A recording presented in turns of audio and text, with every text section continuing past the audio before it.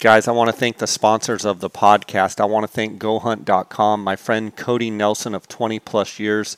He's the optics manager over there. If you guys need any optical needs at all, anything to do with glassing, binoculars, tripods, spotting scopes, rifle scopes, anything to do with glassing, give Cody a call. 602-399-3699. That is his cell phone. You can also text him at that number. You can also call him at GoHunt at 702-847-8747. I want to thank GoHunt Optics for their sponsorship of the podcast. Guys, I also want to let you know that GoHunt maps have been released and they are right now available to insider members.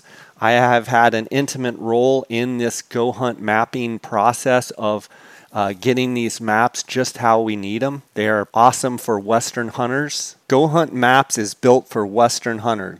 GoHunt's first focus has always been creating solutions for hunters like us to make them as successful as possible, both for themselves and for the advancement of conservation. With the launch of GoHunt Maps app, Western hunters are empowered to meet their needs all in one platform, discovering hunts with filtering 2.0 and draw odds, and preparing with expertise and gear, and now take maps into the field. Guys, I've had an intimate role in helping develop the app, and I think you're really going to like it. Make sure you're an insider member, so go to gohunt.com/JScott and sign up for an insider membership if you're not already an insider. I also want to thank KUIU Ultralight Hunting. That is the gear that I wear on all of my hunts. To find out more, you can go to KUIU.com. It's a direct-to-consumer company. You can order all of the products directly off the website. That's the only place you can get it. Go to KUIU.com. PhoneScope is the adapter I use to take videos and photos right from my iPhone 12 Pro right through my spotting scope or binoculars. Go to phonescope.com, use the JScott21 promo code, and you're going to get a 10% discount. Guys, let's get right to the episode. Guys, welcome to the J. Scott Outdoors podcast. I've got Bob Dykman of Shadow Valley Outfitters on the line, and I'm going to be picking his brain about the Arizona deer applications coming up. Bob, how's it going? Good, Jay. Good. How are you? I'm doing great. Look forward to speaking with you. I want to do some catching up before we talk about the deer. I know typically in the summer you're a commercial fisherman. Just curious if you're going to head up for the season up in Alaska and do the commercial fishing this year. No, I'm heading up, June 23rd, 24th or something like that. And then I'm only gone 3, maybe 4 weeks tops. Usually back around the 17th of July this year. So pretty short time. I think this is gonna be my 15th year, maybe even 16th year doing it. 2006 was my first year, so been doing it ever since. Man, I like it. It's kind of breaks up the year for me a little bit. Work in the spring, fish in the summer, and guide in the fall and winter. So have a lot of fun doing it. Fantastic. Well, sounds good. One of these days I want to get a bunch of stories from you from that commercial fishing, and like to do it in person because I feel like we could get some killer stories from you on stuff you've seen out there. Want to talk to you about the Arizona Strip primarily. I know that's your big focus on the attention you give Arizona is the Strip, and want to get your thoughts on, before we kind of start talking specific about the units, moving forward with the forecast. What are you seeing out there right now? It's dry. We haven't had as much rain as we hoped to have. But yeah, no, it's dry up there for sure. I haven't got up there yet this spring, but I've got all my guys. St. George guys, Trevor and Hunter, have been out there and doing cameras already, and just taking some, checking them from over the winter and just kind of taking inventory of feed conditions and ponds and that sort of deal. But it's dry. It's very, very dry. So I've talked to Clay and had a good podcast with him, and he said the same thing. With that being said, Do you think this year is one of those years that, check it off the list, that it's a year that really nobody wants to apply? Or do you think that, people other than max point holders should be, head over heels, potentially thinking they might draw a strip tag? In my opinion, I think it all depends on the guy and what he wants to accomplish and what's he want out of the hunt. If he wants to go on the, regardless of the year, the best mule deer hunt in the Western United States, you have to apply. Now if he's I think non-residents, they're in a tough spot because I think they're kind of forced to, depending on, their particular circumstances of age and physical conditions and stuff and how long they got to hunt. Because I think, you got to apply in those guys' situations. Non-residents have to apply, I think. Residents with max that are going to be guaranteed the tag, especially the rifle tag, I think you probably think about passing on it. Regardless, if you do apply, make sure, use your point guard or at least buy it. But yeah, I don't know. The non-residents, I think, have to, with a bunch of points. Everybody else with less than max is, just applies anyway, Yeah. What do you think as far as other years that you've been up on the strip? Do you think there's any year that potentially is as dry as this year? And is there any year in the back of your mind that you're kind of comparing this to before the summer monsoon even starts? Are you already thinking it's going to be like X year? Well, my first year up there was 2011, which was a good year. 2012 was really, really bad. And 2018 was really bad too. So those are the 2 years that I would, look back on me personally. I think it's probably going to be worse than those years would be my guess. But that place still has a way of just pumping out bucks. I don't think we're going to see any of the super freaks, but 200-inch deer is still going to be, doable, and especially on the archery hunts. But, I think 200 inches is still going to be doable. Yeah, let's talk about the archery and the rifle hunts, both on A and B. From an archery perspective, is there one unit that you like over the other, A or B? I like B. B just has a lot more huntable ground, in my opinion. Kind of all-day huntable stuff if you need to. I think a lot of that, A does too, but not nearly as much. A lot of those bucks in A can get, treed up real early, chaining type deer, kind of open flat sage stuff.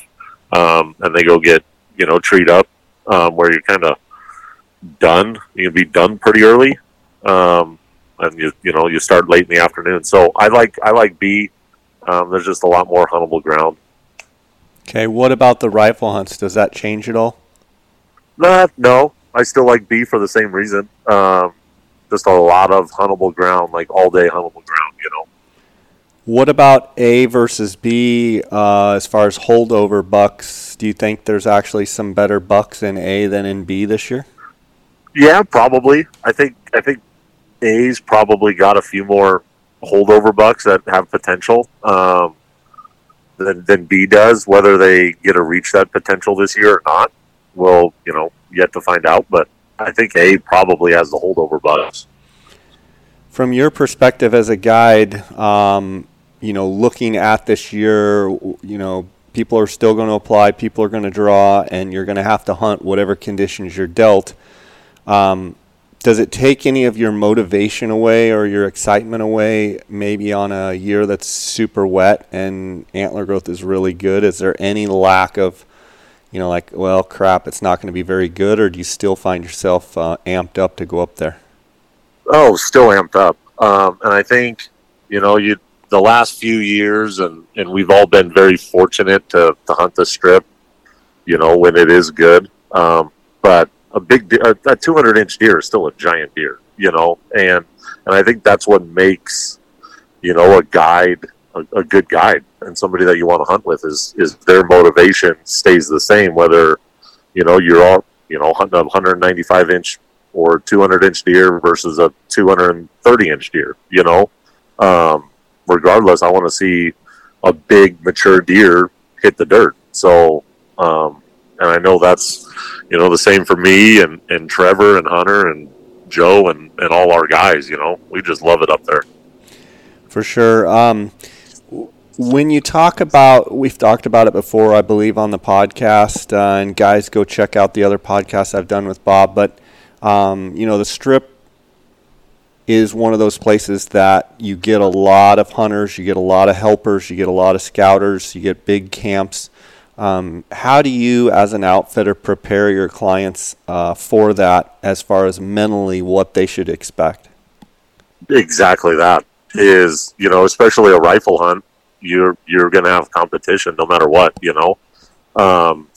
with cameras and everything. They really concentrate hunters, and the water situations that we've had the last year or two, it just concentrates hunter, and you just got to tell everybody and be honest and straight with them that this is what it's going to be like. It doesn't, and if you don't like that, we need to look at other options. But that's what it is you have a lot of guides, a lot of spotters, a lot of helpers, big camps. We're guilty of all of that, but at the end of the day, that's how big deer get killed is a bunch of eyes. So, but yeah, no, you just gotta be straight with them. Some guys like it, some guys enjoy it, other guys it's really not for them, How do you deal with it outfitter to outfitter? I mean, I'm sure, like a lot of places, there's personalities that get along and there's personalities that don't get along. How do you, yourself and you with your guides, kind of being the leader of the pack, so to speak, how do you talk to your guides, and how do you handle those guide to guide, outfitter to outfitter, everyone's chasing the same deer? How do you approach that? As much respect as you can give, and treat them the way you want to be treated. Now that not always happens. We've been burned a few times where I thought we shouldn't have, but where if one of the other guys up there, it doesn't really matter who it is. It could be a do-it-yourself hunter. It's not even just guide to guide, but just hunter to hunter, have respect for each other, and if somebody beats me there, man, that's a bummer, I'll be up earlier next day, kind of deal. But, I'd really, really try not to step on anybody's toes up there. Do you find, someone, you've been up there 10 plus years, on a lot of hunts, are you always in competition and chasing to a buck, or can you think of a lot of different bucks where really no one was around and you had a really nice hunt?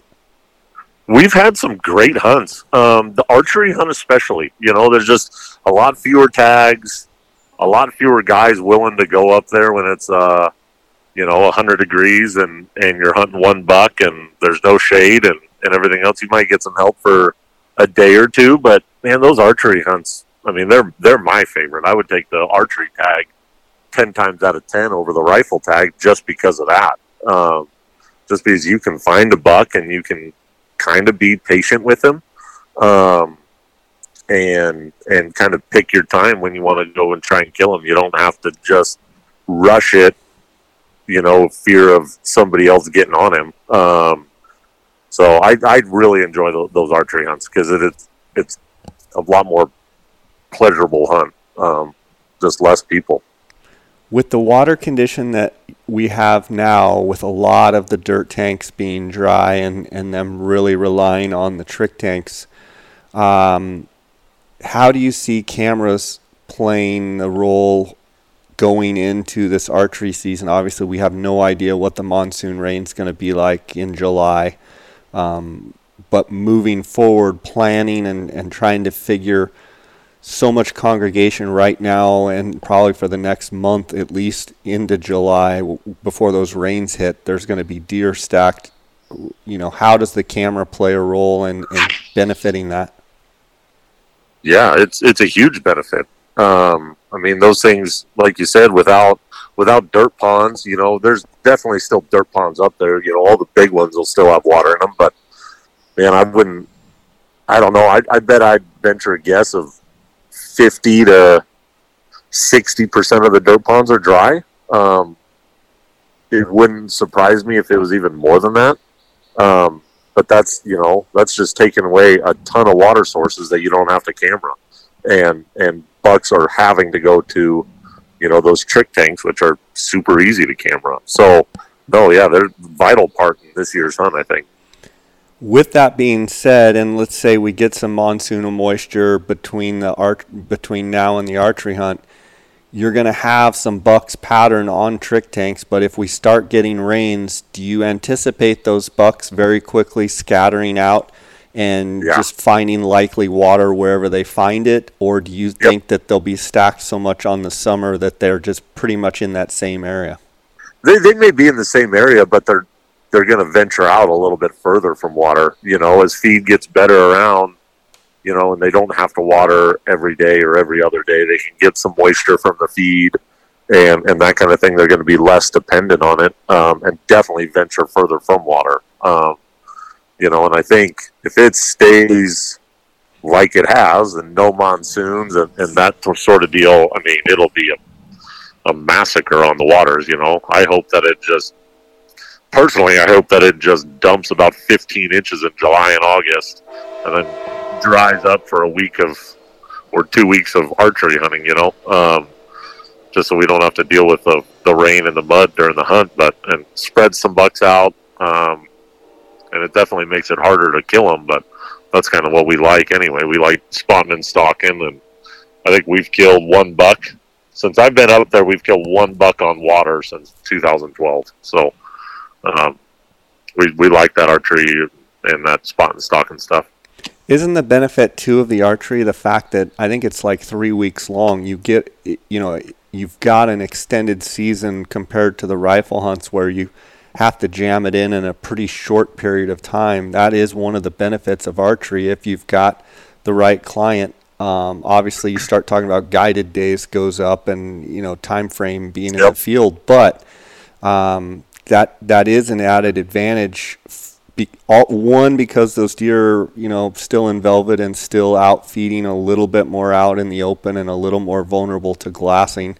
But two, the fact that you've got a long period of time that you get more mornings and evenings of stalks on them.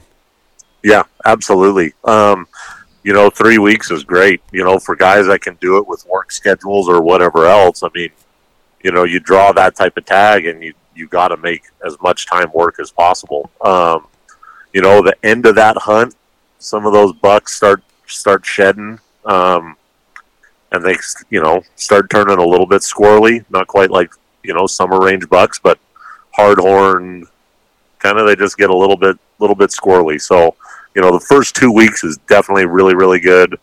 That last week can be kind of hit or miss sometimes, depending on the buck. Let's talk a little bit about the rifle hunts. 13B goes first, 13A is second. Obviously the both are kind of rutting time frames. Do you see more rutting on A or not really?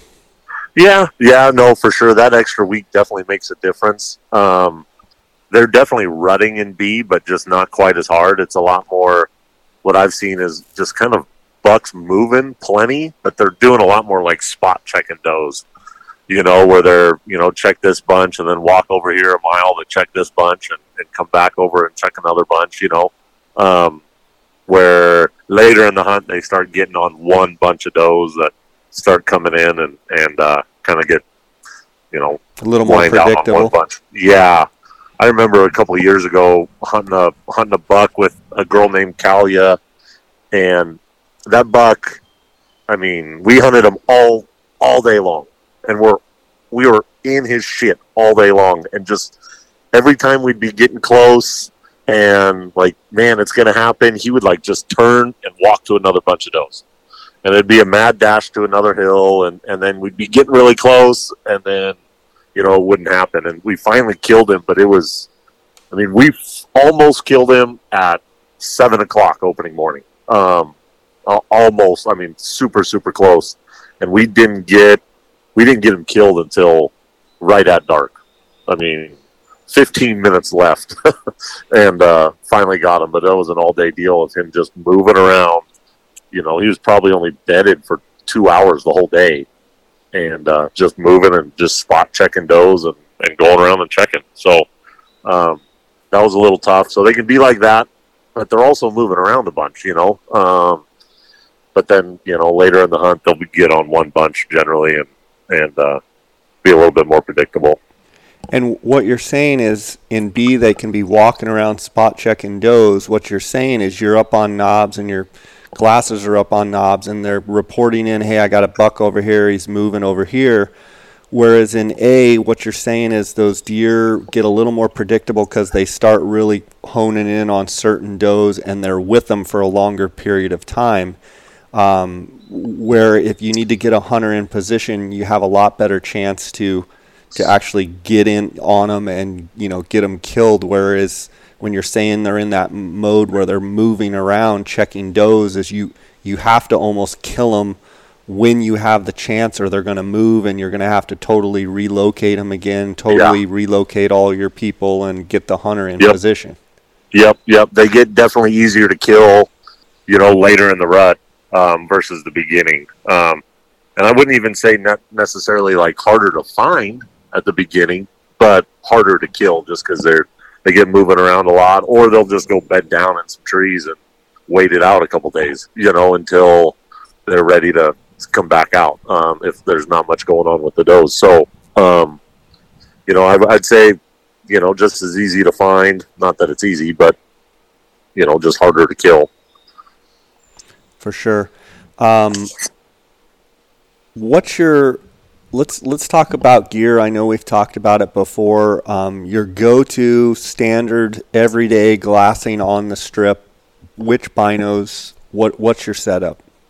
I've got, you know, a little pair of range finding 10s with ballistics in them that I carry on my chest.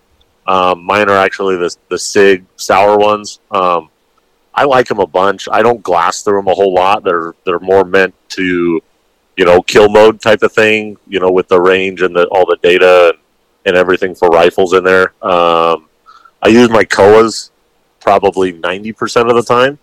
I've got 21 power eyepieces, the 21s, the 32s, and the 50s, and I carry them all and use all of them in different, you know, glassing situations. So mostly the Kowas would be my go-to. Okay, so you're not carrying 15s. You're mainly carrying 10s around your neck. You're carrying your Kowas. And on these knobs, are you standing mostly or are you sitting mostly with the Kowas? I try and sit most all the time. I mean, there's certain places that you have to stand up because of brush or trees or whatever. But, you know, especially with those Kowas, 90% of the time you're sitting. Or at least trying to sit. The dang things are so big. They get on the top of a tripod, and as tall as I am, they can get a little wobbly. But I've also got a pair of 15s too that, you know, I'll use or throw over the shoulders or whatever, you know, while I'm hiking or something. But most of my glassing is done through the Kowas. What's your personal take on all this trail camera talk, and what would you like to see happen? You know, I think there's two different sides of it. You know, there's the side of less regulation, you know, just across the board, government regulation and this and that, and one, you know, they take away trail cameras. What's next? You know, that side of it, which I do agree with. But at the same time, the cameras have gotten completely out of control. I don't think I would have done, you know, the proposals that the Game and Fish is doing. I think I would have done a little bit more like unit specific, because it's not a problem, you know, in, again, 90% of the state. It's not a problem, but it is a problem on the Arizona Strip. It's a problem up in Unit 9. It's a problem probably on the Kaibab. And some of those units where I think it's just gotten out of hand. People aren't hunting anymore. And is it a camera problem, or is it a people checking the cameras problem? I think both. People are, I think, very, very disrespectful in a lot of these places. Checking cameras and checking them while guys are sitting waters and that kind of thing. It's ruining. I wouldn't call it ruining, but it's impeding on some people's hunts and hunting experiences. It puts just a bad taste in their mouths, and then they get on social media or whatever. Who knows? But I think it's both. I think it's the hunting experience and just the mystery of it. The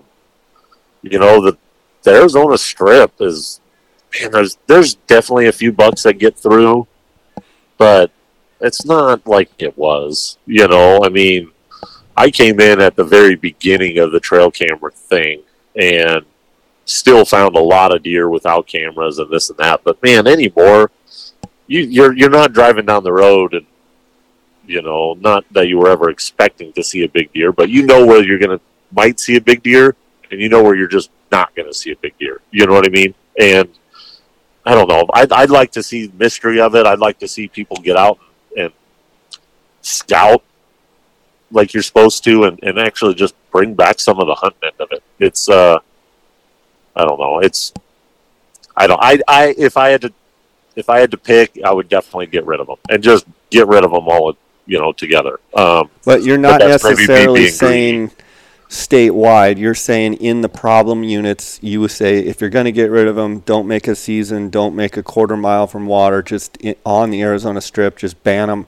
If you had to choose, you'd probably go with the ban them altogether on the Arizona Strip, make it easy, done. That's what I would do. I mean, and even, some other places maybe. I just think it needs to be more unit specific because, again, most of the state isn't a problem. There's just such a few, amount of hunters that hunt the Strip anyway. It's not a big deal. It's the rest of the state that would suffer. It's not a problem, right. And that's why people are, up in arms about it, because it's not a problem. Everybody doesn't see it as a problem in their unit, Right. But they're also not the guys that have been up to the Arizona Strip or Unit 9 or whatever and have seen this and had people, buzzing in on them, checking waters. And, man, it's not a very fun experience, in my opinion. But again, like, if that's what I would do, if anybody asks me my opinion, I think you need to do it, more unit specific. Sure.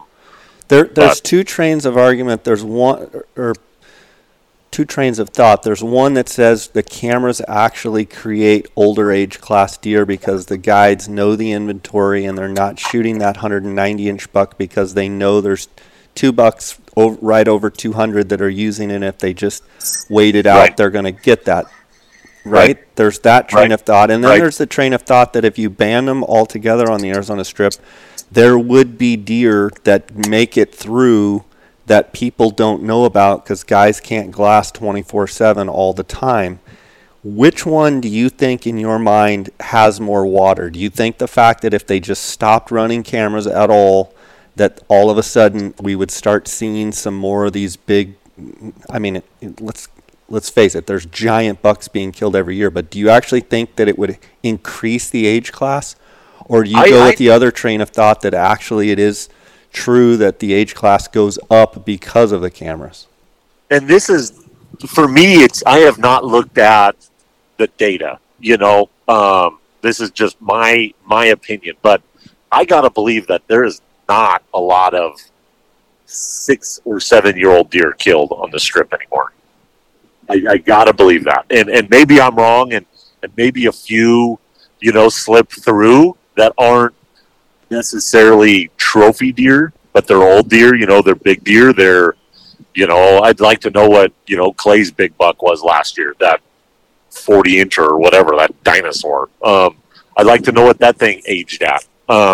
That'd be one that, maybe, gets to 7+ because nobody's really going to kill it, prior years. I don't know what it looked like before or whatever, but I got to believe that there's going to be older deer. Now, you might kill some younger deer because of what you said of, not knowing, there's a 200-inch 3-year-old that's right here, but you don't know about the 220 and the 230 that's also there. Right. But it also doesn't mean that 220 and 230 is 5 or 6 or 7 years old. Sure. I mean, if you start looking at some of this stuff, there are some giant deer killed that are 3 and 4 years old. Sure. I mean, 250s. And what you're saying is not necessarily the guides aren't looking at it going, geez, that's only a 3.5-year-old 230 deer. Let's not shoot it. They're going to shoot it regardless. Right. It's dead. Right. It is absolutely dead. If it's a 210-inch buck or that's better, 3 years old yeah. And hitting water every day at noon or 7 a.m. or whatever, it's going to get killed. Right. I mean, bottom line, it's going to die. No, there's not, and I don't care what anybody tells you. There's nobody up there that is looking at deer going, man, we're going to pass him. He's plenty big, but he's only 3.5. Right. We're not whitetail hunters. We don't have a piece of property that we get to hunt and watch these deer and feed the deer year round. Right. That deer's dying. Right. If he's big and a client likes his horns, he's dead. I don't care if he's 10 or if he's 2. Right. He's going to die. Right. So, I think banning them would increase, the age just for the fact that people aren't going to know what's out there. And you're going to get a buck that waters at night and doesn't get his picture taken and lives in, some, maybe some remote stuff, hard to get to, hard to hunt stuff. That's going to get to 7, 8, 9 years old, But right now, that's just not happening. I mean, he gets to 210, man. He's getting whacked. Yeah. He's getting whacked. It don't matter. It does not matter how old he is, What about if they do ban trail cameras on the Arizona Strip? How do you think it will impact some guide services? And obviously, we're not pointing fingers at anyone in particular. We're talking in general. Do you think it would eliminate some guide services that might lean on cameras and maybe don't spend the time that others do up there, and so the people that really put in the time glassing and scouting might rise to the top? Do you think that's true? 1,000%. It's, if you don't have cameras to lean on, there's a lot of guys out there that are hunting because of cameras. They're hunting a certain area because of cameras. Now, guys, whether it's they don't have the time to do the scouting or whatever it might be, they're not going to put in that same amount of time. I mean, I could kind of speak for Trevor and Hunter up there too, but me personally, I hate running cameras. It is my least favorite thing to do on this entire planet is running those damn cameras. I would much rather spend my time doing other things, but there's just not enough hours in the day to do everything you need to. And I skip cameras a lot. And on it, just being honest, but skip over them a bunch because I like scouting. I like hunting the other way, So I think, yeah, there's definitely going to be a lot of people up there. Maybe not a lot, but a few for sure that they're just not going to get it done because maybe they have kind of got out of the actual hunting part of it for the last 10 years, and they don't really scout efficiently anymore because of the cameras. But I think, to your point, there's definitely going to be some people that struggle for sure. What about the argument that the auction tags will not go for as high a price if you eliminate the cameras? Yeah, probably not. You really think so? I mean, you think that guy that's going to spend $250 cares whether it's $250 or $280 or $220 or $300? Numbers. I don't think you're going to see that $300. I mean, it's not like they're going to all of a sudden go for $50,000. Right. they're still going to go for 150. Maybe they do go for 250. You know, I've heard some arguments of just getting rid of the auction tags, you know, and turning them into raffle tags. You know, the Arizona Deer Raffle raises a ton of money. You know, with some of the bad light that's been, you know, spread on the auction tags and stuff, I've, you know, heard that idea kicked around a little bit. But, I mean, again, you know, are you going to get 300 or 400? Who knows? Maybe. You know, I know those guys that are buying them, they don't care the difference between, you know, 200 and 300, right. You know. It's more keeping so-and-so from getting it, or I'm going to outbid them. I don't care what it costs type exactly. of thing. Which, yeah, I don't know if I buy the argument that the price goes down. I mean, I still think those heavy hitters are still going to pay the big money. And you know, and it might go, they might end up, you know, honestly, might end up having to pay even more. Maybe not for the tag, but they're going to end up having to pay more for scouting. Right. You know, if they want to go kill, you know, the cream of the crop with no cameras, they're going to have to pay more for scouting, you know. And that, I guess, maybe that'll drive the price down, maybe a touch, is they're going to have to spend more on the back end of it. But, I mean, for the most part, I mean, again, what's the money to a bunch of those guys, you know? So...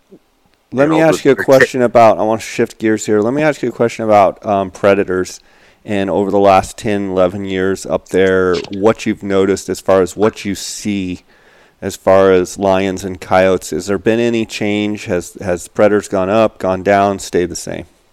I think the lions have gone up. I wouldn't say that there's definitely coyotes on the strip and a lot of coyotes, but I don't think they're any worse up there than they are, you know, in a lot of the state. I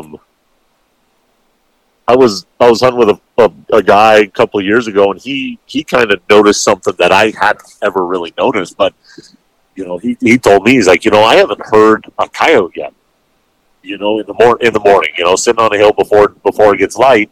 It's like, man, I have not heard a coyote yet. This is like 4 days into the hunt. I'm like, man, you know what? Like, I didn't really ever think of it that way, but you're right. You know, you come down here and sit on a knob in the Elkwoods, and you hear a lot of coyotes. I don't think you go a day without hearing them, you know, throughout the day, morning, evening, middle of the day, whatever.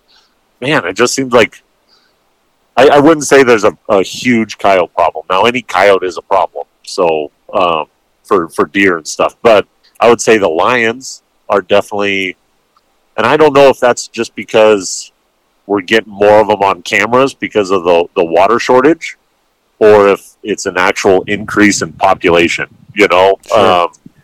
Definitely getting more pictures of lions. And we bumped more lions off of waters last year than I ever have. You know, they're not dumb. They know there's a water shortage too, and there's a buffet going on. So, yeah, I don't know if the numbers have increased or if it's just that we're getting more pictures of them because of the water shortage. Right on. We've covered some ground today. I want to give you a chance to have any final or concluding thoughts about the strip or anything else. I also want you to tell the people listening how the best way they can reach out and either chat with you before the draw or chat with you about a deer hunt or anything else. Yeah, you know, what I tell everybody is get in touch.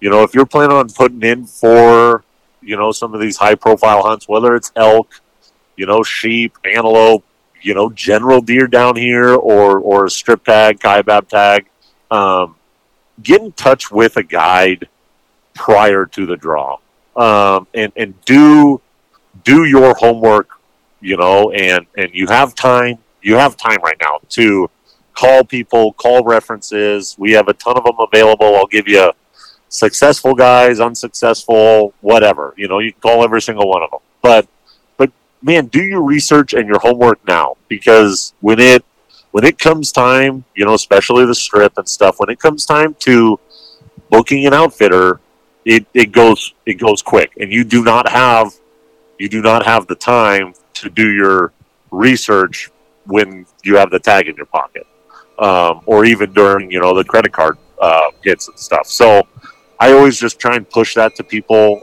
Do your research and everything when you have a ton of time, which you have right now. So we always, people that I talk to and my guys, we talk to them, and I tell them, every single one of them, especially guys with max points and stuff, is you have first dibs. If we've had a conversation prior to the draw and we've kind of, made maybe a verbal agreement or maybe not even a verbal agreement, but just had the conversation, I'm going to wait to hear from you, before I go book somebody that I have not had that conversation with. So I always give priority to those guys that have done their homework and we've had that conversation, because you don't have to spend a half an hour on the phone with them when likely already filled up anyway. So that's, I think it's crazy that guys wait so long for a tag and then they try and rush. Some of these guys are waiting 20, 25 years and then rushing to make a decision. Man, just do your homework right now. I think that's good advice. And then I'll have you tell people where they can get a hold of you. But before that, is there any other deer hunts out there that you have your eyeball on? Anything down Prescott, Chino Valley, Central Arizona, any of that stuff that you're also guiding hunts or doing anything on, or are you strictly the Strip? No, we do them all down here. We've got a really big Coues deer operation that Ben Brochu takes the lead on down in Tucson, and I'm planning to have him on here later this week. Awesome. Yeah, Ben's a great guy and a wealth of knowledge with Coues deer. Him and his cronies down there, man. They're second to none. They're out of control. But all the southern units, we've got the 6A stuff and 21. Really, really good hunts for Coues deer. Mule deer, we've already talked about it a little bit, but there's there's a late 8 tag. They've cut a bunch of the over-the-counter stuff this year.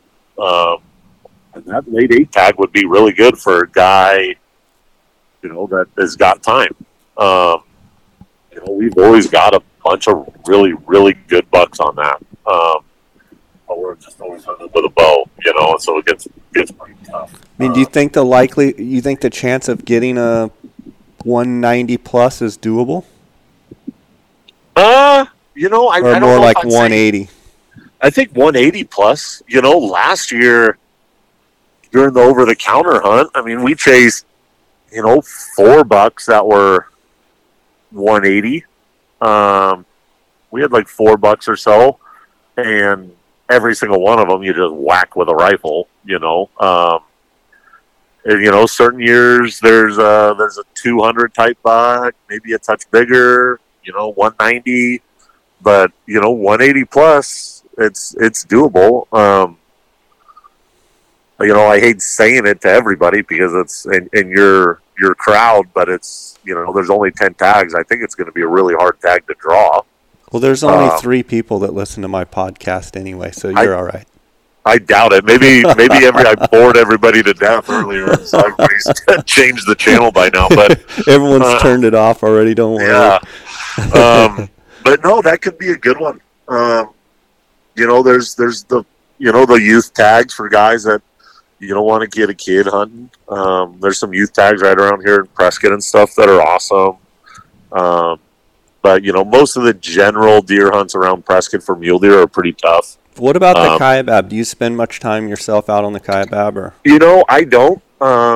We've got James Vine and his guys up there running that, and they've just killed phenomenal deer on 12s and A, B, East, West, all of it.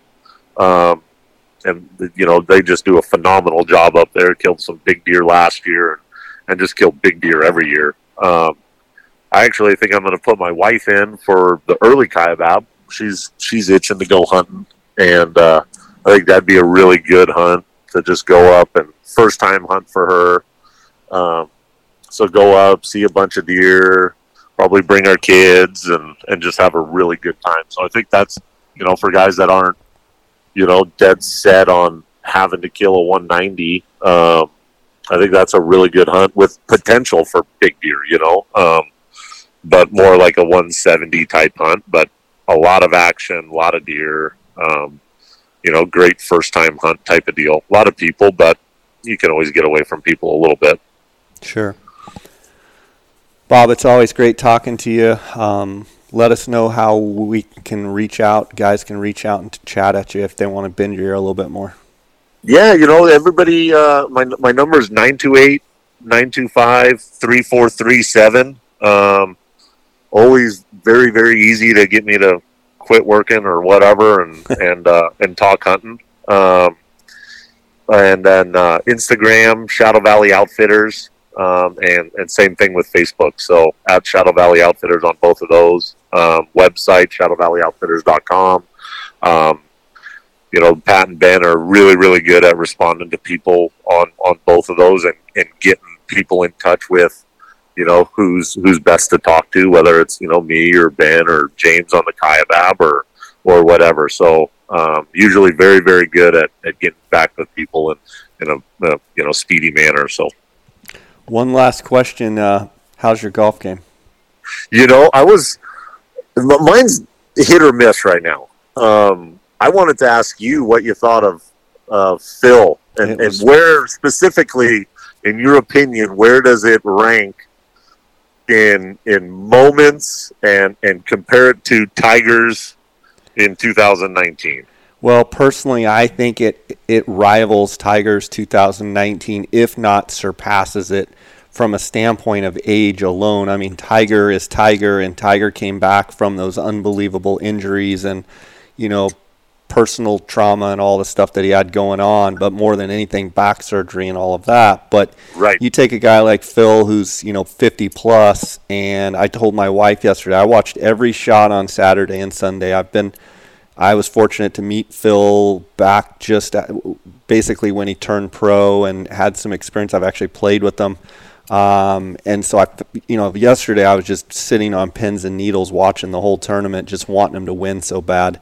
Yep. I think it's one of the greatest feats of golf ever. I think, Tom Watson a handful of years ago at age 60, 59. 59.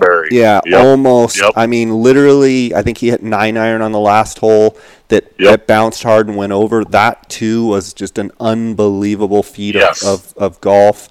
But, for Phil to literally step up on that golf course that doesn't suit him and gut it out and win incredible. Is incredible. Incredible. And what might be even more, and I've been thinking about the Tiger and Phil comparison the last, today.